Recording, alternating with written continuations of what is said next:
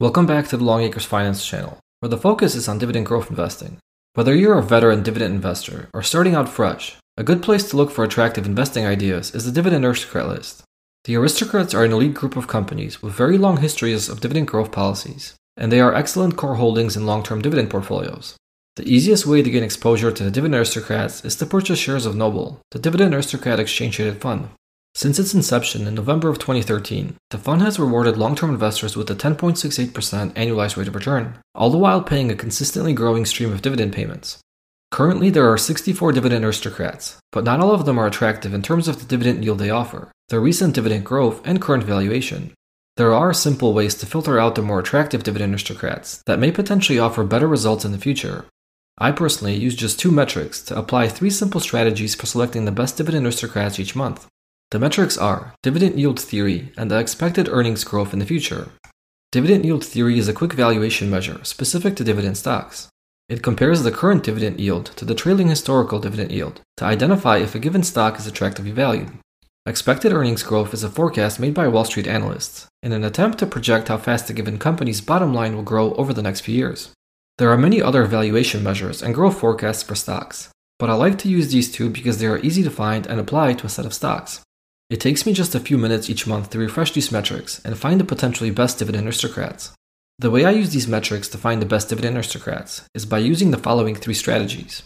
The first is purely a valuation-based approach, where I find the potentially most undervalued aristocrats at any given moment. After I have computed the relationship between the current and trailing dividend yield, I filter the list of Dividend Aristocrats to the 10 most undervalued ones.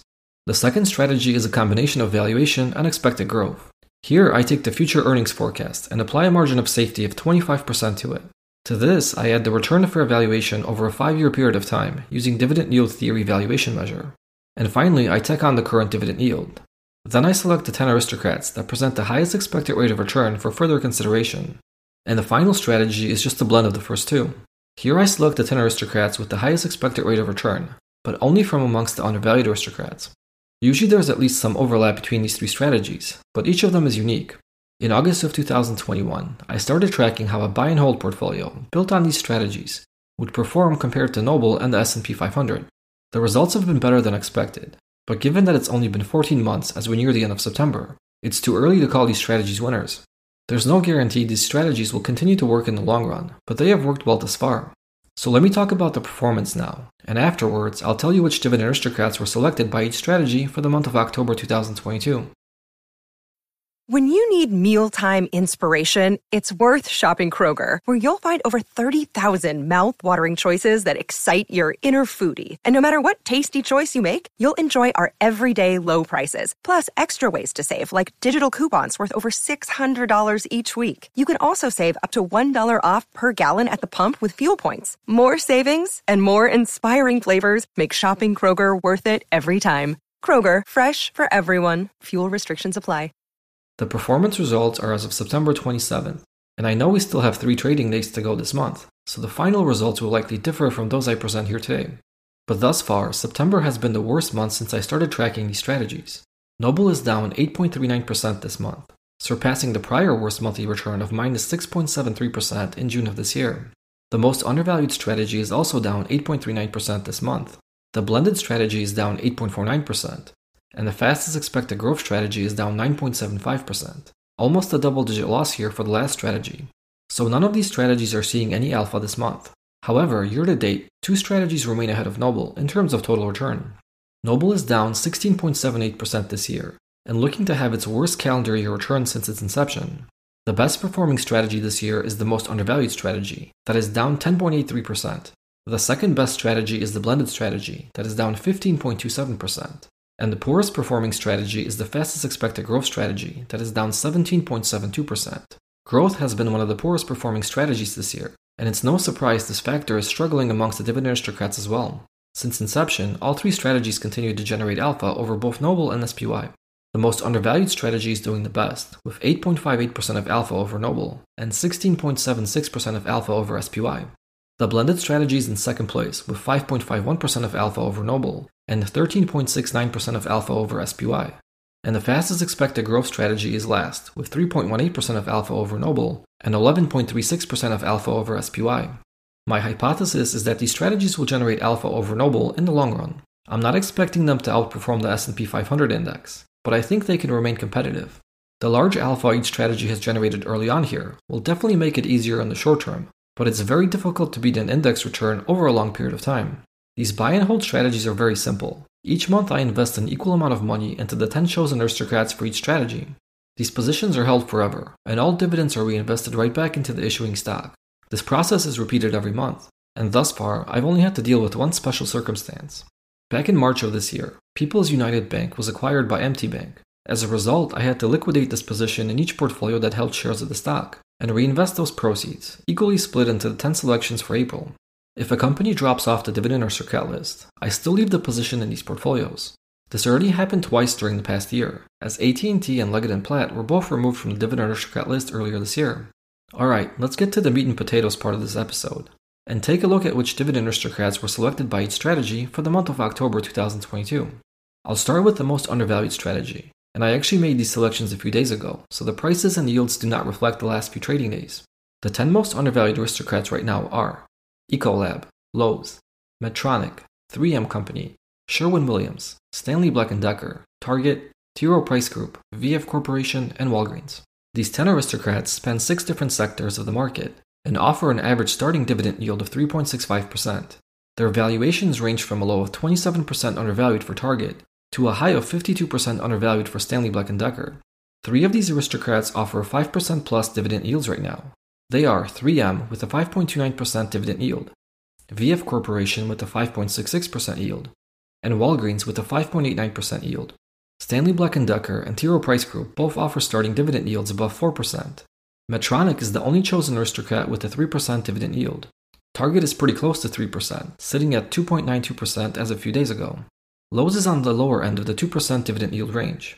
And the final 2 selections are both sub 2% yielders. Ecolab's current dividend yield is 1.4%, and the lowest dividend yield comes from Sherwin-Williams at just 1.15%. Compared to their trailing dividend yields over the prior 4 years, these 10 aristocrats present the best opportunity today.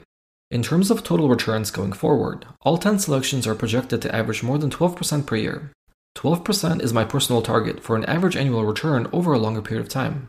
Keep in mind this expected rate of return is just an assumption, and it's more used as a rough guide rather than a precise representation of what the actual return will be. 3M has the lowest expected rate of return, just shy of 14% per year, with a significant portion of this return coming from the dividend yield and current potential undervaluation. Walgreens and Stanley Black & Decker also have low earnings forecasts, and their future returns are expected to be driven by dividends and a return to fair valuation. The remaining 6 selections all have good double-digit earnings forecasts, and are all expected to hit higher total returns over the next 5 years. But this strategy is not focused on future returns. Its primary focus is on current valuation and picking up dividend aristocrats at historically attractive dividend yields. Let's move on to strategy number 2, the fastest expected growth strategy. The selected aristocrats by this strategy for the month of October are Albemarle, Grainger, Medtronic, Nucor, Stanley Black & Decker, Cisco, Target, T. Rowe Price Group, VF Corporation, and West Pharma. So as you can see, there is some overlap between this strategy and the most undervalued strategy, as it has 5 duplicate selections. Opposed to the most undervalued strategy, the fastest expected growth strategy focuses primarily on expected future return. And the expected returns for these 10 aristocrats range from a low of 19.04 for West Pharma to a high of 40.34% for Albemarle. Again, as I already mentioned, these are just estimates, but the theory is that aristocrats with higher expected rates of return will perform better than all of the aristocrats. Since this strategy has a growth focus, it will likely continue to struggle for as long as the bear market persists. But the premise of a buy and hold investing approach is on long-term returns. We dollar cost average into quality companies at attractive price points, and wait patiently for the long-term returns to come to us. I personally prefer this investing method opposed to trying to chase returns in the market. Okay, in terms of the expected rates of return, 3 selections for October have sub 20% targets. They are Grainger, Stanley Black & Decker, and West Pharma. Stanley Black & Decker is the only aristocrat on this list that has a very low earnings forecast of 2.3% for the next 3 to 5 years. All of the other chosen aristocrats have strong double-digit earnings forecasts. Medtronic, Nucor, Target, and T. Rowe Price Group each have a return target above 20%. Cisco and VF Corporation have expected rates of return above 30%. And Albemarle, due to a very high earnings forecast, has the best expected rate of return above 40%. Only 6 of these 10 selections appear to be potentially undervalued based on dividend yield theory. Cisco looks about 10% undervalued. Target is about 27% undervalued. T. Rowe Price Group is about 30% undervalued. Medtronic is about 35% undervalued. VF Corporation is about 51% undervalued. And Stanley Black & Decker is about 52% undervalued. West Pharma looks approximately 8% overvalued right now, but it still looks attractive based on its projected long-term return. Grainger looks about 17% overvalued. Nucor looks about 31% overvalued. And Albemarle looks about 130% overvalued. Collectively, these aristocrats have an average dividend yield of 2.74%, which is much lower compared to the most undervalued selections. West Pharma and Albemarle are driving this average yield down, as both are sub 1% yielding stocks. And here we see the major difference between the first strategy and this strategy. By targeting a different metric as a selection point, we get pretty different results in terms of dividend yield. I know some investors place more focus on dividend yields, and they may gravitate towards the most undervalued selections, while other investors, especially the younger ones, will be more interested in total returns, and naturally favor the more growth-oriented selections. In an attempt to bridge the gap between these two strategies, I came up with a third strategy, labeled the blended strategy. This strategy will give up a little of the total return in exchange for a better valuation and starting dividend yield. So let's take a look at the blended selections for the month of October. They are Cincinnati Financial, Ecolab, Medtronic, Realty Income, Sherwin-Williams, Stanley Black & Decker, Cisco, Target, T. Rowe Price Group, and VF Corporation. So the only two unique aristocrats in this strategy are Cincinnati Financial and Realty Income.